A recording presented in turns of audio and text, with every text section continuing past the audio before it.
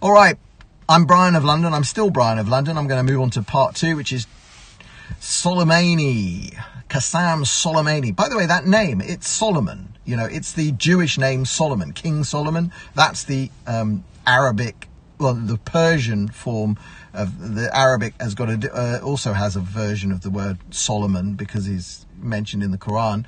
I can't remember the exact, how they distort Solomon in the Quran. Anyway, this appears, I'm still of the opinion that Trump knew what he was doing. There's rumors on the internet that maybe the Americans didn't know that this guy, this Iranian Soleimani, was in the car. I think that's wrong. One of the data points that I'm interested is that the drones that could have done this could have been operating at quite low level. You see, when they're flying over Afghanistan or Pakistan or empty places, they're really high up, 40,000 feet, and they're way off, and they're using long lenses and so on, because they don't want to be detected, they don't want to be heard. But when you're in the vicinity of the major Baghdad International Airport, you can fly quite low because nobody cares, you know, it's another aeroplane. So I think that they would have seen the faces of everybody in the car, and they knew exactly who they were bumping off. So that's one thing. I think Trump did this deliberately, and the reason he did it deliberately is very well articulated in a Lee Smith piece in Tablet that I shared, which basically cuts through the crap. For 40 years, America has been at war with Iran. Well, Iran has been at war with America, but they've been doing it via proxies. And to start with, in 1979, Iran was Russia's, the Soviet Union's proxy. So you didn't want America fighting the Soviet Union. So they fought all these wars as proxies. Americans would have a proxy. And in fact, the Iran-Iraq war was an America versus Soviet Union proxy war. But once the Soviet Union fell, for some reason, the American defense and foreign policy establishment continued treating Iran as if it was a Soviet proxy and as if that mattered. And so it didn't fully bring to bear on Iran responsibility for the actions taken by all its proxies. And it has proxies everywhere. You know, Hezbollah in Lebanon, it's fighting wars against with the Houthis in Yemen, Iraq. Obviously in Iraq, it's all over it. It's all over the Syrian war. Those proxies, nobody, and of course they've been funding the Palestinians, the Hamas and Palestinian Islamic Jihad, notwithstanding the Sunni-Shia split.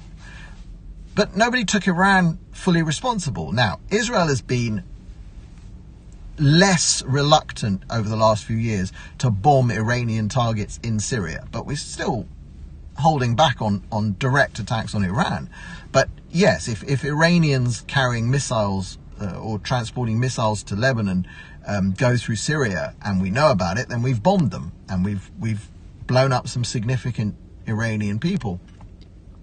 But I don't think Israel would have had the nerve on its own to do what America did. And America did it because it's a superpower. This is nothing Iran can do. Iran's paper. It's got no significant tank force. It's got no significant air force. It's got no significant air defenses. I mean, worse than having no significant air defenses, it's got air defenses that blow up Ukrainian 737s. I mean, that's horrific. That, you know, firstly, their air defense equipment could not see or stop anything that America or Israel has. It can't do it. It won't do it. They should just turn the bloody stuff off. We saw this in Syria. The Syrians have never shot down anything useful. All they've done is shoot down their own planes or Russian planes. Turn it off. It ain't going to help you, bros. But instead of that, they're sitting there outside Tehran airport knocking out airliners, which is pretty obviously what's happened. And I'm glad that the intelligence services have confirmed it and say they've got radar. Well, I guess it would be infrared satellite imagery that would show the launches of the two interceptors and then the explosion when it hits the jet. Horrible, horrific. I mean, just awful. But that's what happens when you give this kind of equipment. You know, the Russians have got a very bad record on giving this kind of air defense equipment to very, very bad people who are just bad at using it. Terrible. Anyway, so I think America knew exactly what they were doing. I think Trump knew what he was doing, and I think he has dramatically changed a whole mindset. This idea that you can't touch Iran for what its proxy's done. And I think the Iranians absolutely know it now. And yesterday there was a press conference with the Iranian guy, and behind him were all the flags of their proxies. So it's like they now are taking ownership of all these proxies. Good. And I think if you ask me, the Iranians are probably terrified of what some of the proxies will do. Some of them are under strict control. I would think that Hezbollah are probably reined in quite tight, and the ones in Iraq are reined in, notwithstanding the fact that the main guy who would have been the controller is now, you know, buried. The ones that they are probably worrying about is Hamas and Palestinian Islamic Jihad. If those guys think that the money's not going to be flowing, they might uptick and do something. And if we're now in a world where anything they do is blamed on Iran, well, God help Iran, basically. Well, Allah help Iran, but he's not too great at the moment. Because, you know, if Trump wants to do damage, he can do damage. I think he's absolutely anti-war. I think he knows he does not want a war with Iran. He doesn't want a ground war.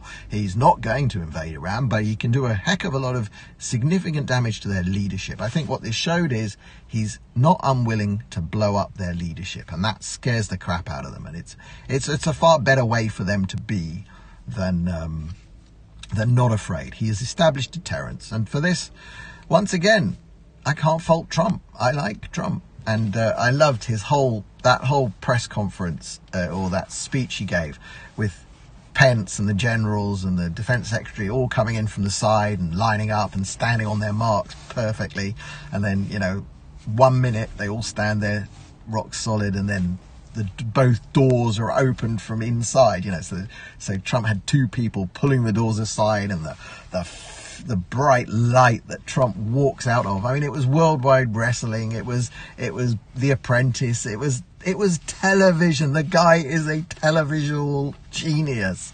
He stage managed that show perfectly, and then all the generals sort of just stand aside and watch him go past, and then close ranks behind him. I mean, it's a show. And there is a show element to it, but that's also important because the Iranians are watching this show, and they see power, they see strength, they see unity, and they respect that. And the only way, you never get peace with Islam. We'll never have peace with Islam. We will only ever have détente. We will only ever have temporary suspensions of violence. Jihad ain't going to stop. It's baked in. Until the world moves past Islam, there's going to be jihad in the world. And the only way to live alongside Islam is to make it so that their jihad doesn't work. So they know that jihad doesn't work. So they know that they will get beaten harshly if they come out of their box. And that's what Trump has done. He's put them back in a box. He has shown them what strength is, and he's shown them the overwhelming power. And as he walked up to the podium, before he even said hello, Iran will not have nuclear weapons while I am president. That's what this is all about, because you can only do what he did to Iran if they don't have a nuclear weapon. If they've got a nuclear weapon, the game changes. America has overwhelming technical, military, and economic superiority over Iran until the moment that it can deploy a nuclear weapon. And that's why we're in a different position with North Korea. And that's why North Korea is much more, delicate. No, I'm still firmly in the Trump camp. The world would have been an absolute horrific disaster if Clinton had got in. Whoever the Democrats pick, there's no one even remotely close to being able to run anything, let alone the world. And so count me as a Trump fan. I'm Brian of London. I am still here in Israel. We have had a lot of rain, and thanks very, very much for watching. This will be out on 3Speak later. I may well divide up this into 2 different videos, so look for those later. And thanks very much for watching. As always, you can find my website, brianoflondon.me. Tip me if you like. And Shabbat Shalom, everyone. Stay dry, stay safe, stay warm, and onwards to a brighter future.